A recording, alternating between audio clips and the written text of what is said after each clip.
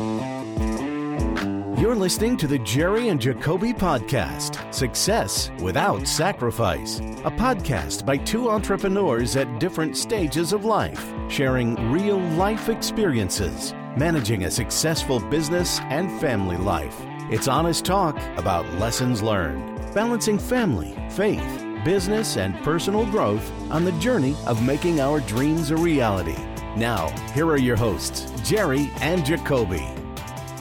Welcome to the Jerry and Jacoby Podcast. I am excited to announce we're interviewing. We got a guest today, Knolly Williams. And if you're in real estate, you know the name. If you're not in real estate, we've got a lot of people that are not in real estate that listen to the podcast. This guy he's just a great energy, great to be around. I'm excited to dive into his story.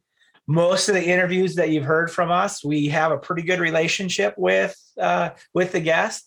But I'm excited that we don't really have a relationship with Knolly. I mean, we've met a couple times. We've been up some things together. We've taken a couple selfies together.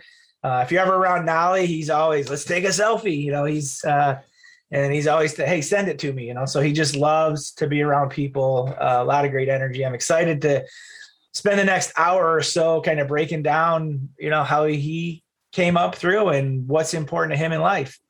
Now, Knolly, the one thing that we always start people out with on the podcast is obviously our podcast is called Success Without Sacrifice. So when you hear that, what does that mean to you? Well, hey, Jerry. Hey, Jacoby. I'm super excited to be here. And Success Without Sacrifice. I mean, I think it's a great title for a podcast. I'm a copy guy, so I love the name. And, you know, for me, Success Without Sacrifice means that you can have success, you can have it all, but you don't have to leave behind the things that you cherish. You know, we have four bodies. Okay, we got to remember that. We have a spiritual body, we have a mental body, we have an emotional body, and we also have a physical body. And when you talk about success without sacrifice, what you're talking about is, yes, I can have success, but I can also have health. I can have wealth and health. Yes, I can have them both. I can have a spiritual life and have money in the bank. What? Oh, yeah, you can do that. You mean I can be in touch with my emotions as a man and still be rich? Yes. And still be an entrepreneur and still be able to pursue my passion, my dreams. So for me, it's like, it's not either or, it's both and more, you know, so, or all and more, if you say it that way. So that's what success without sacrifice means to me. It means to be well balanced.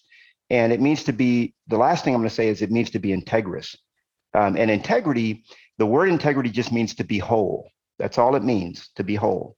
And when you're not whole, for example, your marriage is on the rocks, but you know you're making tons of money in the game, whatever game you choose, then that's not being in integrity. That means you have a piece missing. Okay, and it's okay. I mean, we all get there at times, but success without sacrifice at the end of the day means to be in integrity.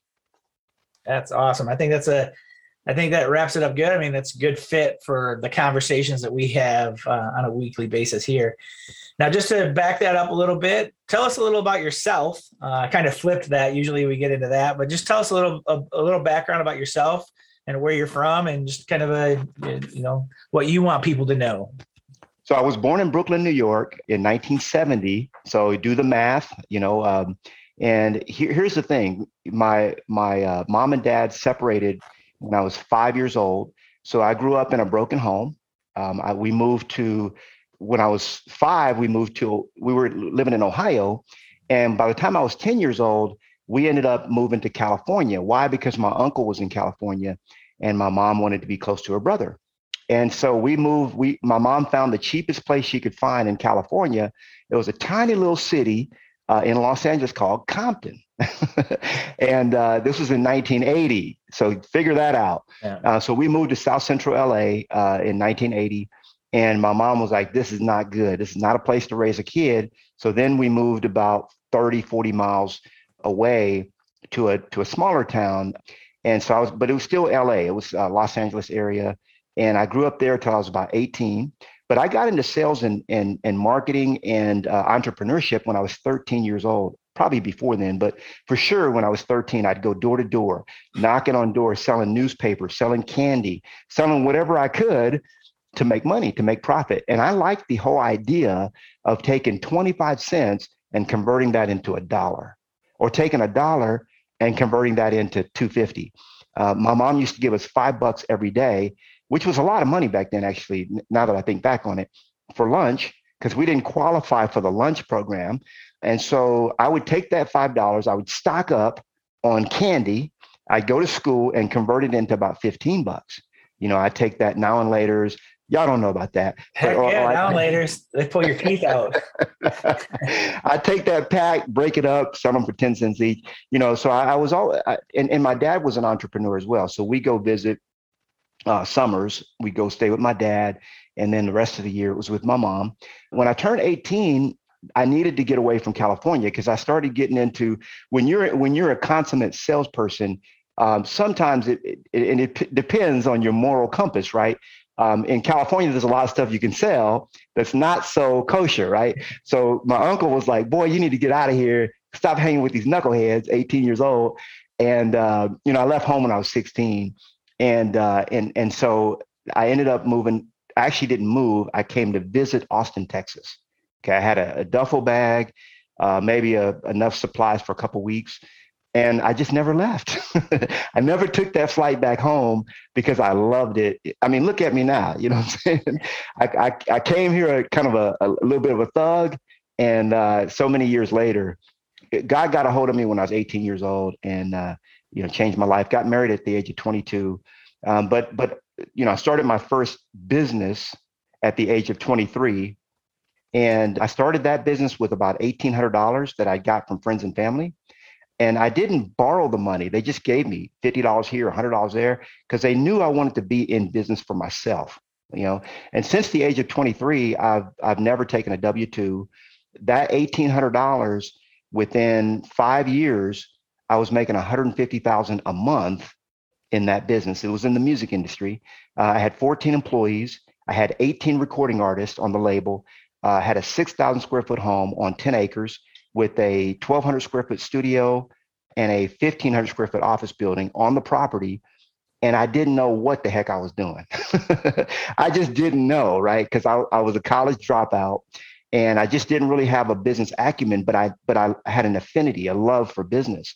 And so by the time I was 33, I was out of the business. Why? Because I didn't change with the industry. The industry ended up going digital and I didn't. And so we lost all our sales. We had a great lucrative distribution deal with EMI Capital. We lost everything. And it was like, okay, what am I going to do now? And real estate was the game that I ended up jumping into. And just real brief on that, I got in the game. I studied the game. This time I really studied what I was doing.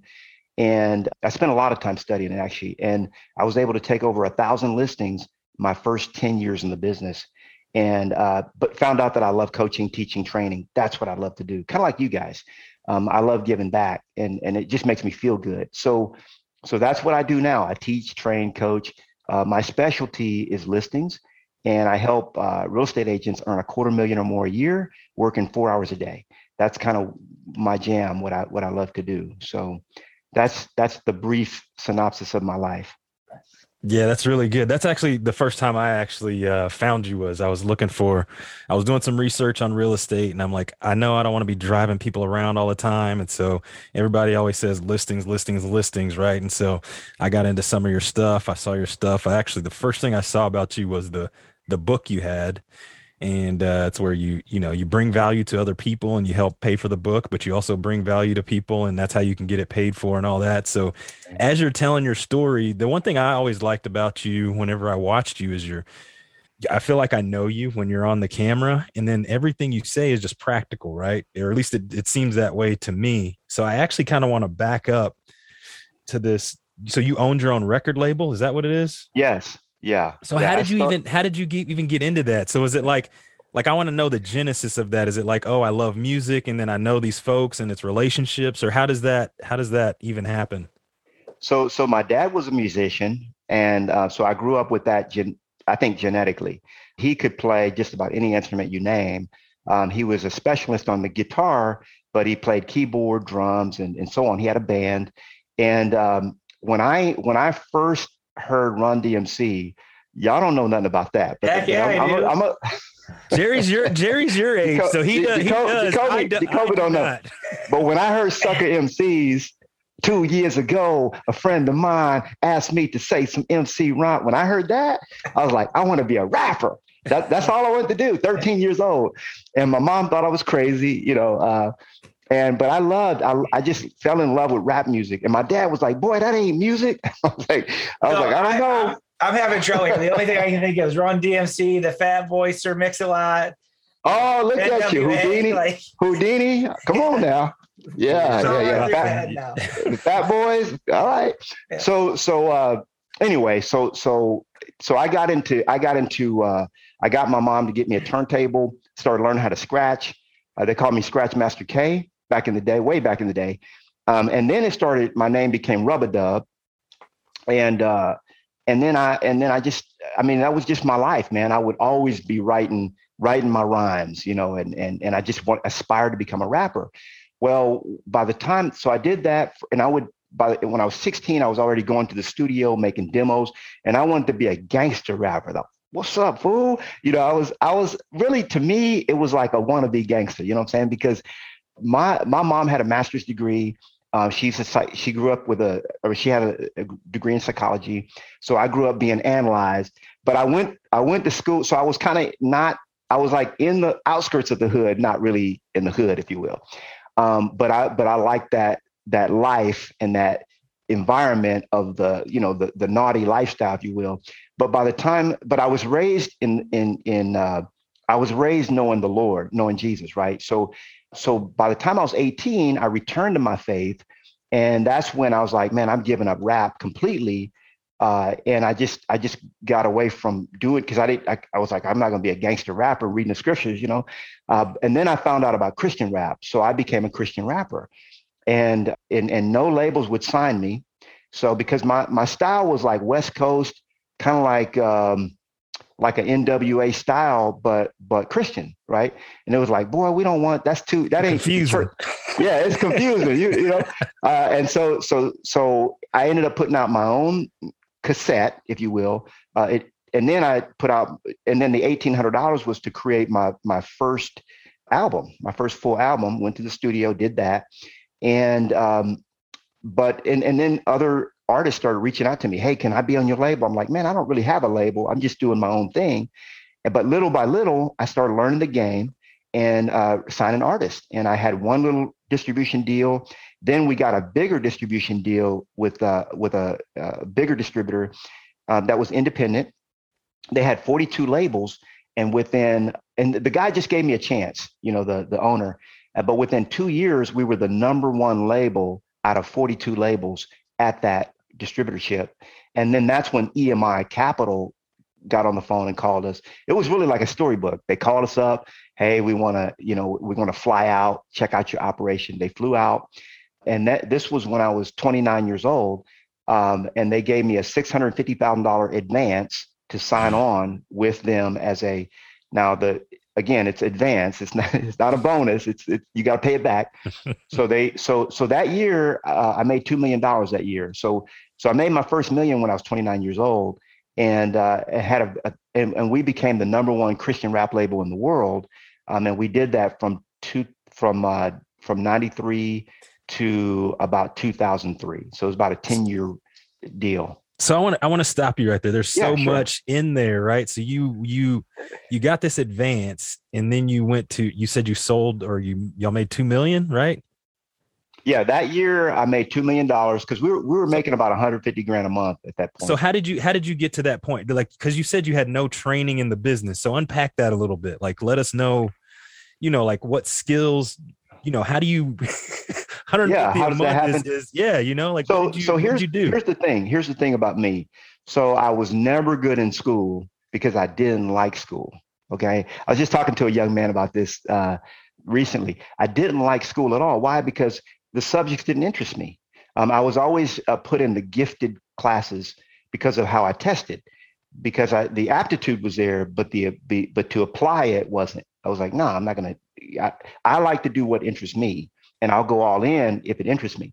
So I'm the guy, I'm a bit of a nerd. I read a book a week, and I've done that since I was in my early 20s. And so all my training and schooling came from reading books, and there's a lot of information in books. I tell people, like, my sister will call me, hey, I got a problem. I'll say, hey, there's a book for that. Hey, this is the book you need to read. She's like, you always tell me about a book. I want you to tell me.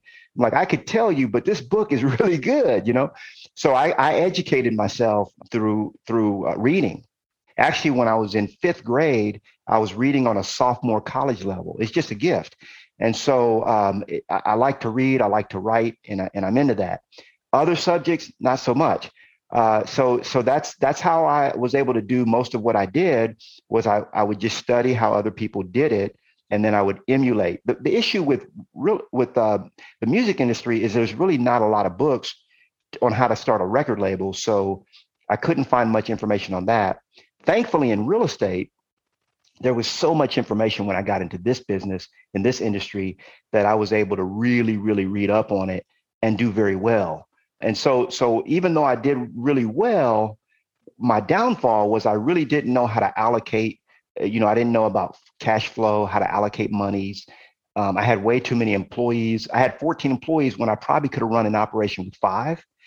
And, it's funny thing, man, when you're making a lot of money, sometimes you can make a lot of bad decisions as well. And think about 29 years old, you make $2 million. That could be a blessing and a curse. You know what I'm saying? Yeah. So it was interesting. Very interesting. I was talking with Tristan Amato, which I know you're friends with. Oh yeah, I love Tristan. He's like, oh, you got to ask him about his backstory. It's really good. Yeah, so we haven't gotten to the dark part of it, but that's the past. So Anyway. Yeah. When the thing is, I was raised, my mom. So here's the thing. When I was 16 years old, I never liked rules. When I was 16 years old, I just told my mom something that you should never tell a mother. I said, I don't need a mother anymore. I'm out. Oh.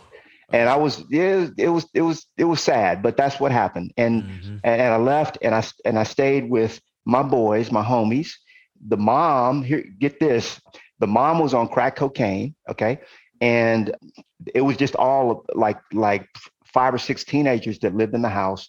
And it was the land of anything goes. Okay. So I did that for 2 years, and it wasn't pretty. I tell you that, it wasn't pretty. But, I sold my wild oats, and I realized that I lived really fast. And there was several times in there that I should have lost my life, truthfully, but I didn't. God spared me for a greater and a bigger purpose. And so now I'm just trying to live that purpose every single day, because truthfully, I shouldn't have made it out of my teens, the way I was living. I got a question for you on that then, is what changed for you, or what is the difference, right? Because we always hear people talk and it's like, oh, well, this person, they've been given everything and yet they might succeed or they might not succeed. And then one person, they have nothing, or they grew up with nothing and they might succeed or they might not succeed. And so I'm always asking that question too, almost like Tony Robbins says. He's like, I'm interested in like what makes people do what they do. You know what I mean? So what was that for you, or what is your thoughts on, like, based on where you came up from, what was maybe that decision point, or what happened to you where you're like, okay, this is it. I'm going to do, I'm going to change my life, or I'm going to, I am going to work towards, doing something better. Yeah, I'll tell you exactly what happened. And here's the thing, man, there's some people that are internally wired to reach their ultimate greatness. And some aren't. And it's just a matter of, can you flip that on? Can you click that switch? And, one of my coaches talks about this, you can lead a horse to water, but you can't make them drink. Right. But what he taught me was, he said, but you can throw salt in their mouth. And we do that every day. I do that all the time. I throw salt in their mouth, and it makes them thirsty. Mm-hmm. Then they go get that drink. So that's another topic. But what happened for me was, I was back in the day, I was staying at this house, and y'all listening to this now, don't judge me now. This is my story, but this is just being real here. It's a no judgment zone. Yeah, no judgment zone. I was 17 years old, young knucklehead. I thought I knew everything. In fact, when I left home, I was 16 years old. And when I reconciled with my mom, I was 18. And I'm surprised at how much she learned in 2 years. You know, when 2 years when I left, she didn't know nothing. Then I was like, Mom, you learned a lot. Anyway, I thought I knew everything. And so one day I'm sitting at the house, and my buddy, his name is Sag Loke, he came over driving his 64, whatever. I had a 64 Impala. He had some other car. And he came driving up, bumping his music. He used to like to play the Shy Lights.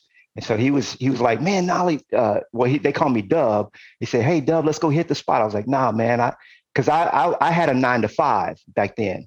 I worked from 9 o'clock at night till 5 in the morning. That was my shift, right? Selling stuff that you shouldn't sell. And so, and back then it was everybody was like a dope dealer. In fact, when I was 15, I got busted in high school. And at this high school, get this, I went to Verdugo Hills High School, and we call it Verdrugo, okay? And I was kind of introduced to the game, and there was 62 students arrested for drug dealing in one school. Can you believe that? Anyway, so I'm here with Sag, and I'm like, man, I don't go out in the day, but he liked to do the day shift. I like the night shift, and so he was like, nah, man, let's go out. I was like, nah, man, I don't like going out during the day. Anyway, I went out with him. And so while we're out there, we're doing our business, and the cops pull a raid. We were in the projects in Pacoima, California, and the cops pulled a raid. I mean, they were coming from everywhere. So I'd never been in a raid before. So I'm like, as soon as they say freeze in the hood, that means run. So that's how. So we say freeze, boom, we're out. And so there was so many of us just scattering. It wasn't enough cops to catch us all. And so a cop would be coming toward me, ready to catch me. And then I duck, I'm a thin dude. So I duck and swerve, and he'd get another guy, and so on. This happened like repeatedly till I made it out. And interestingly enough, there was a Catholic church that we said, if there was ever a situation, we all meet up at this Catholic church. That was like the spot that we meet up. So I met up, and I was like, okay, where's Sag? And they said, oh, you saw what happened to Sag? I said, no, where's Sag at? He said, man, he got popped. Well, I didn't know it at the time, but Sag Loke was out on parole time for drug dealing. And there was a 3 strikes. Back then Reagan was in power, and there was a 3-strike rule, and that was his 3rd strike. He was out. They sent him to prison for life. Mm-hmm. Now, he didn't serve life, but that was his sentence. And I ended up going home that day, and they jumped on him. And anyway, it was bad. And so it traumatized me. And I was like, man, what am I doing? That I should have easily been caught. And I was already on probation too, right? From the high school thing. And so I was like, man, I'm throwing my life away. And so little by little, I started reading the Bible that my mom had given me, and I just kept it for good luck. I was like, I just keep it around, just in case. And I just started reading, man, through the book of John. Reading. And then I came across John 15:5. It says, if a man remains in me and I in him, he will bear much fruit. For without me, you can do nothing. And I was like, oh, that's why I was a little thug at the time. And I'm thinking, man, that's why my life is not going anywhere, because I don't have this dude. I don't have this homie in my life. So I just, in my own little way, man, I started coming closer and closer to the Lord. And I just started shedding the things that I was doing, started wanting to, and then God opened an opportunity for me to completely get away from that life when my uncle came to visit California and talked about me visiting Texas. And so it just uprooted me from everything that I knew and put me into something that was like, whoa, people living like this. This is different, and so it was really internal desire, and it was also being put into an atmosphere, okay, or sort of a space, if you will, to be able to thrive. Now, it is true that you can give those same things to different people, and some will, some won't. The reason for that is still unknown. I'm still studying that too, just like Tony is, and you guys are. But thank God, that I was one of the ones that really snapped out of it and left, because many of my friends are either dead, in jail, or they just grew up not doing anything with their lives. Most of them. Mm-hmm. Was the Texas uncle the same? Was he the California uncle? Yeah, he was a California uncle. Then he came to Texas. Yeah. So Yeah. been following your uncle around. I've been following around. Yeah, exactly. Exactly. No doubt. I have a question. This one's definitely self-serving because I really struggle with this at 52. And I just started my kind of what I would call my personal growth journey in my 40s. Like I always let life come to me. And then met some people and got around guys like Jacoby that it was this, no, you can build a life. And so really started working at that. So I have a 26, a 21 and a 15-year-old. And so like my 15-year-old has a much better version of me than my 26-year-old son had. And so I struggle in that, how do you get, how do you lead a horse to water? When you said, I always give him books and videos and stuff. And then he gets mad at me and says, why can't you ever just teach me anything? And I'm like, well, I'm just teaching you how I'm taught. And, so we've had that conversation. So it's how have you found some success in taking somebody that doesn't have the desire like we're talking about, or like that we have, and kind of instilling that desire in them? Like you referred to it as, oh, we're just going to put some salt in their mouth so they go drink the water. Yeah, that's a great question, because most people don't realize that everything that they do is their ultimate desire is for a feeling. Okay. And their desire and happiness. That's what they want. And happiness is really a byproduct of living your purpose. And so like when a person says, I want $1 million, well, I made my first million over 20 years ago, and I've made many, many, many, many millions since then. Okay. But the reality is that's not what does the trick. They want the million so that they can do X, so that they can feel Y, or they can have this, they believe that that's what they need in order to finally be fulfilled, if you will.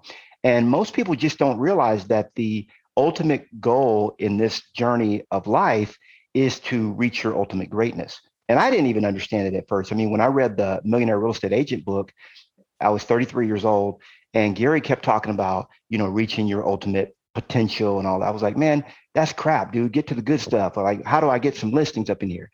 And I'm like, he's getting etherical on me, whatever.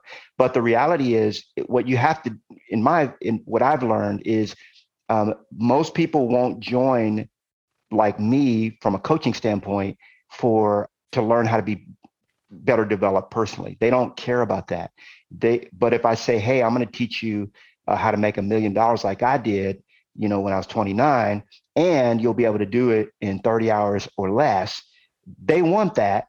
And when they subscribe, it's like, oh, by the way you do that is you become self-realized. Oh, what does that mean? So you just have to get them to, so throwing salt in their mouth is, for example, I have a group that's my inner circle.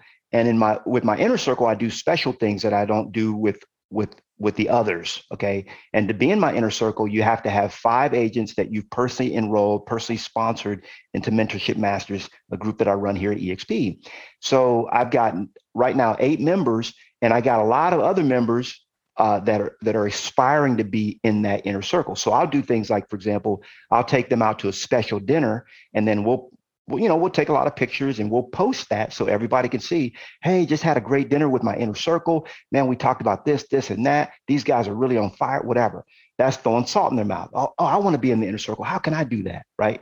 So it's things like that. It's really, it's anything that you can do to create desire within that person for the thing that they really should desire, but don't. And the reality is, this is what God does with us. He throws salt in our mouth. He doesn't really like, when the Lord gives you a passion or a vision towards something, he doesn't answer every question up front. He doesn't give you the full picture.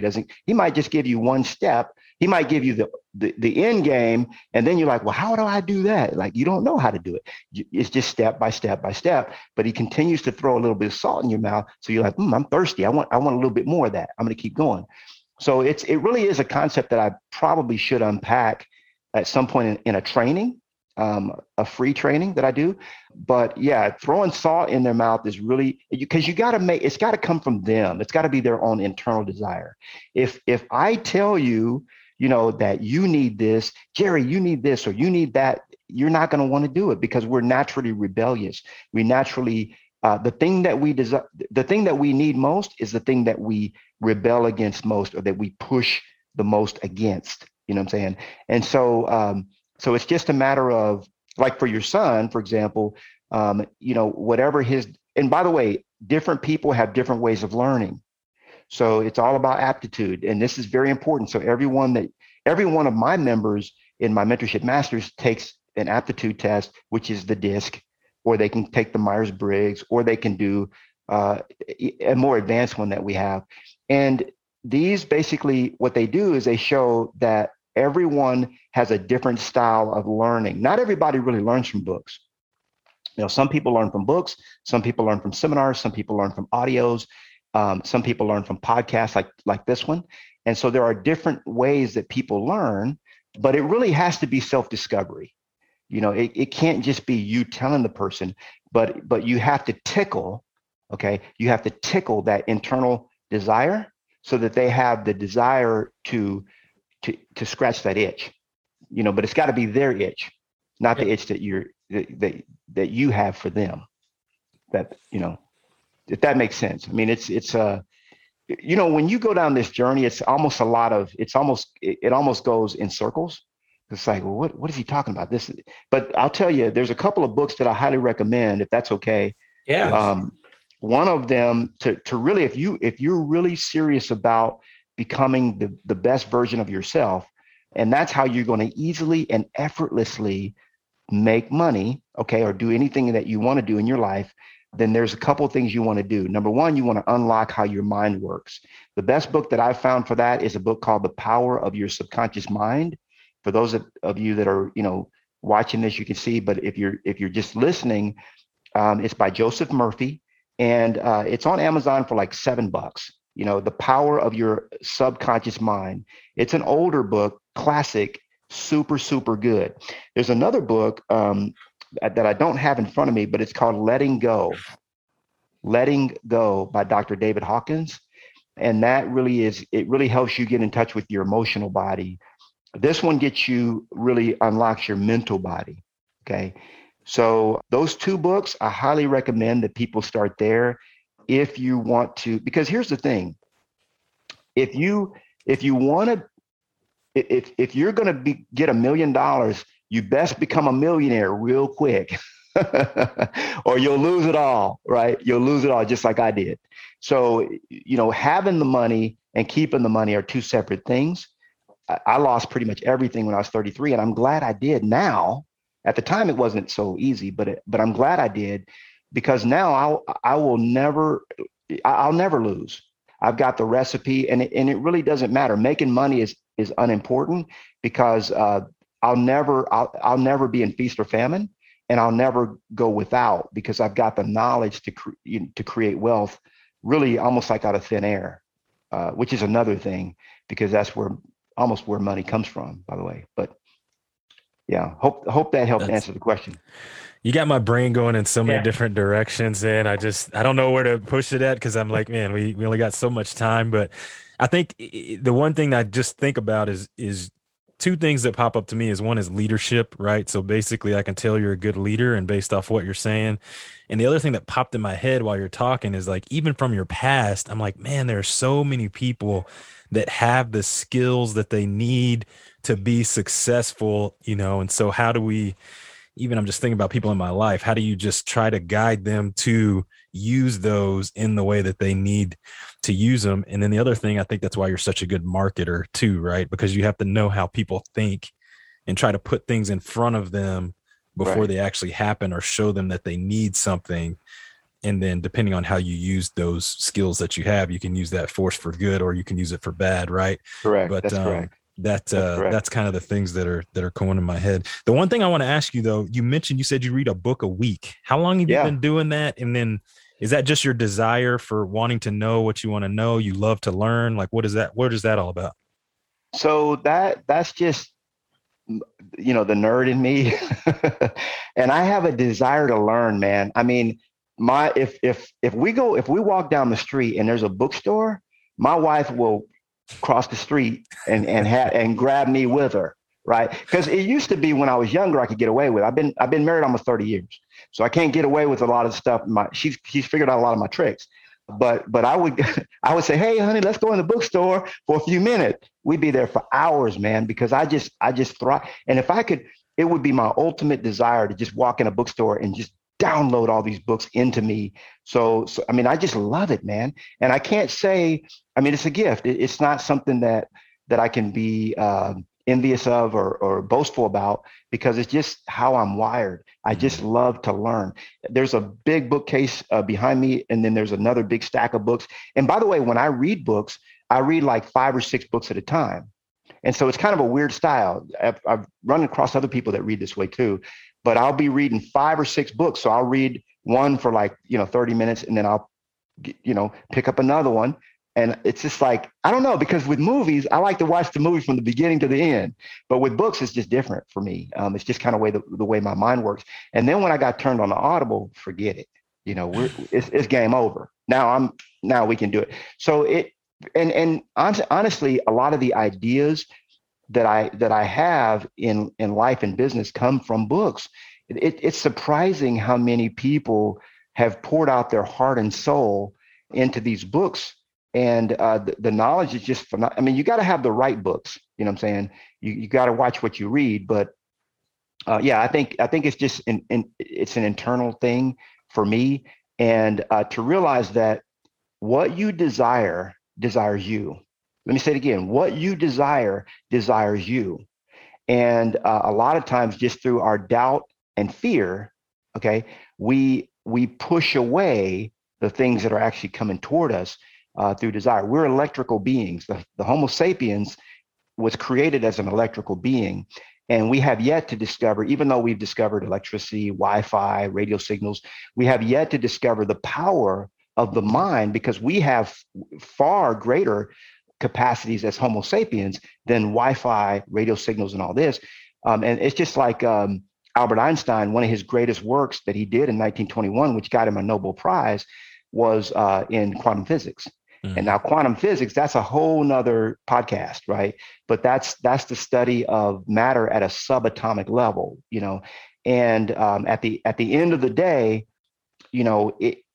for me, going back to your original question, there's so much that if leaders are readers, okay, leaders are readers. And if you will develop the habit, it is a habit, okay, you'll develop the love for learning, and be a lifelong learner through reading, it will change your life. I mean, to me, that's the number one habit that I have. Besides my probably consistency is number one, but being a reader is right up there. Awesome. My next question is, most of the folks we talk to, they talk about mentors and, leaders that are in their life as well. Is that something that you also incorporate, or you have folks, or what's kind of your take on that? Absolutely essential, and by the way, when you talk about mentors and leaders, there's 2 different tracks. There's training and there's accountability.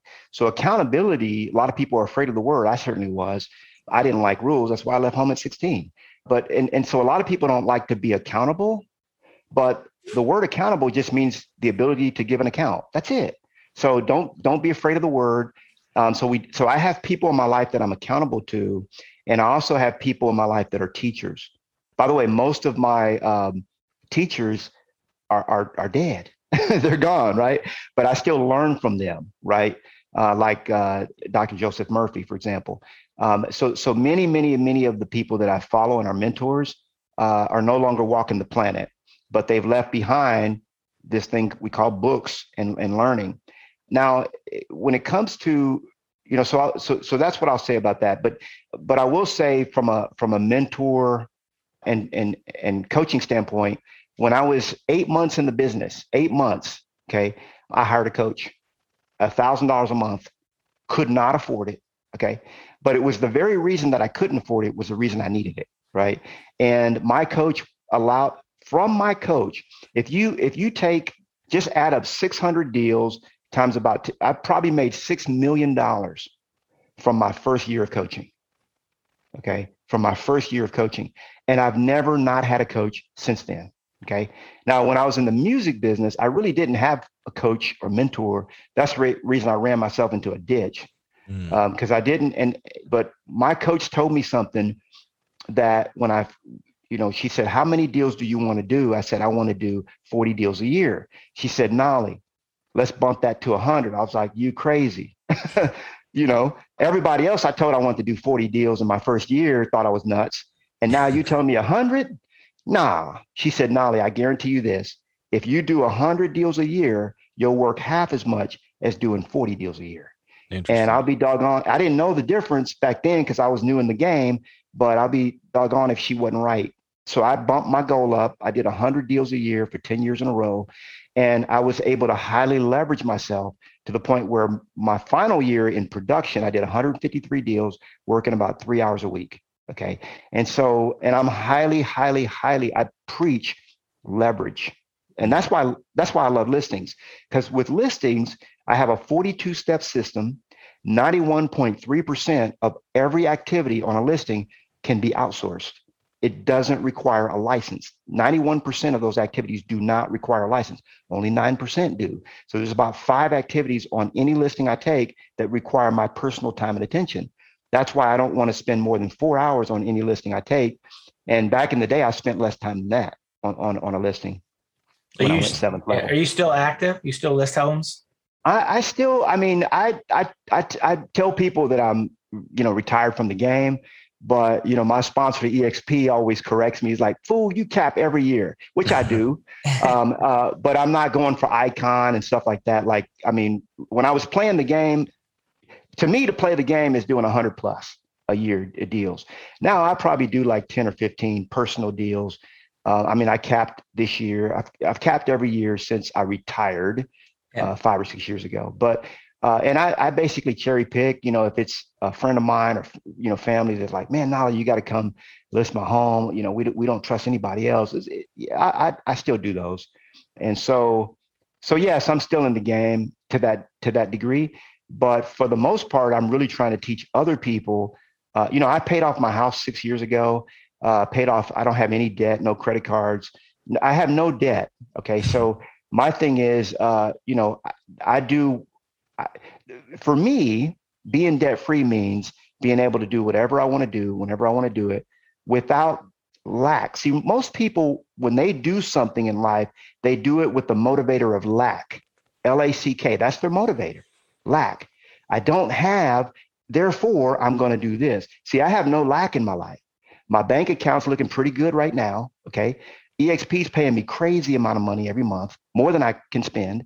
And I have no debt. So I'm living a good life, but I'm driven to do this, not for money, because I can make money a whole lot of different ways, but because I'm answerable. Listen to this. I'm answerable to an almighty God that's going to take survey, and I'm going to stand before one day. He's going to say, and I'm going to have to give an accountable, right? I'm going to have to give an account for the life that I lived, and what I did with the things that I have, just like the parable of the talents. It's coming. And so when I stand, not from fear, but when I stand before God Almighty, I'm good. I'm going to be, what's up? What's up, man? How we doing, brother? And the thing is like this, not any disrespect, but it's not what we do that credits us toward God's favor, because we have unmerited favor. We can be the worst screw ups in the world, and God loves us just the same as if we're like, the saintliest of saints. But the reality is this: I want to put a smile on God's face. That's my goal. When I get up, I want to be like, man, look at my boy. Man, he's doing his thing. I want to put a smile on his face. And so that's for me. That's why I do what I do, and it's an internal desire. It doesn't come from outside; it comes from within. And again, going back to this whole thing of learning, the more I read, the more I learn, the more knowledge I get, the more I'm like, man, I could be better in this area or that area, if you know what I mean. Yeah, that's all great stuff. Now, I've been with EXP just coming up on a year. Jacoby just passed a year. How long have you been at EXP? I've been here for 33 months and 30 and 28 days. No, just kidding. It's like a mother. It's like a mother and her baby. How old's your baby? Yeah, it really, 33 months. Yeah, I love it, man. I love it. And by the way, I was recruited to Keller Williams by Gary Keller. Okay. We live in the same town. He lives about 7 miles from my current home right now in a not much better neighborhood, I should say. But we live in the same town. And I don't know if you guys know this, that I was recruited there by Gary. In 2009, my production in Austin was ranked number 7 in the city. There was 9,800 agents, and Austin Business Journal does their annual report, and my production was ranked number 7 out of 9,800. And so Gary Keller's office called me, and I was happy at Remax. I was like, man, I love my broker. And I met with Gary, and he asked me, he said, Knolly, and I wasn't going to join Keller Williams. I had no intention, but he said, where do you see yourself in 5 years? I said, I see myself giving back, paying it forward, helping others. That's where I see myself. He said, well, why don't you do it now? I was like, how would I do that? He said, I guarantee you, if you come on with us, we'll hire you as a coach and we'll put you out. And I was like, that's it. I could do it now. I don't have to wait 5 years. It's on. And that's why I joined Keller Williams. And I wasn't drinking the Kool-Aid. I was on an IV drip. I mean, it was mainline. I was never going to leave until I saw the EXP opportunity, which I didn't want to see. I had no intention of seeing it. And I fought. I didn't even want to watch anything about it. But once I did, I realized that I was out of integrity staying where I was. I'll just put it at that. There was no way I could face my wife every morning knowing that there was this over here and I was settling for that. It just, so it took me 100 days of sleepless nights and I finally did it. I said, okay, I can't live with myself any longer. I need to do what's right for myself and my family.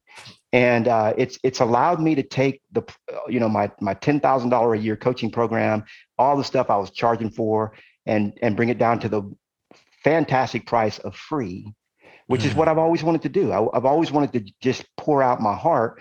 But one thing I learned when I paid off everything and retired is you still got to make money you still have to have money to live, right? Because even though you ain't got no debt, fool, you got bills and you like to travel, don't you? Yeah, you like to travel, Knolly. All right, so how are we gonna do this?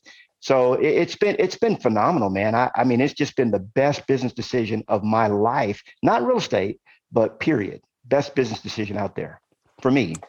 That's amazing. Mm-hmm. Yeah.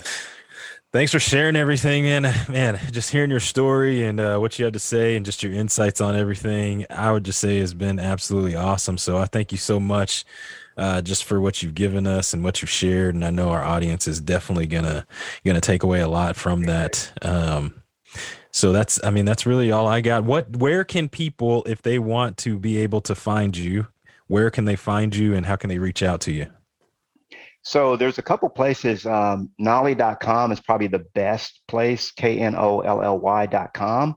That's where everything Knolly lives on my website. And then if you go to Knolly.tv, that's my YouTube channel. And I drop a YouTube video every single day where I try to, we usually do daily at 11 o'clock a.m. Central, where I try to give, just free advice, free information, free training, because it really is a lot to unpack. One of the challenges of reading so many books is all this head knowledge up here. And by the way, I will say this, that much of my journey over the last 5 years has been unlearning, unlearning, because we have a lot of crap that we've accumulated in our minds over the years, and unlearning has been my biggest challenge over the last 5 years. So, but Knolly.com or Knolly.tv, you'll find me there for sure. Amazing. Well, we appreciate it. And I know this has been a good one. I look forward to chatting with you. So I appreciate you and thank you so much. Thank you, Jerry. Thank you, Jacoby. It's been a blessing. Appreciate you guys for what you're doing. You're spreading light, man. So I appreciate you guys. Thank you. Thanks for listening to this week's episode of the Jerry and Jacoby podcast. If you walked away with something of value, we hope you'll share it with a friend. And don't forget to subscribe on iTunes or wherever you get your podcast so you get notification of all new episodes.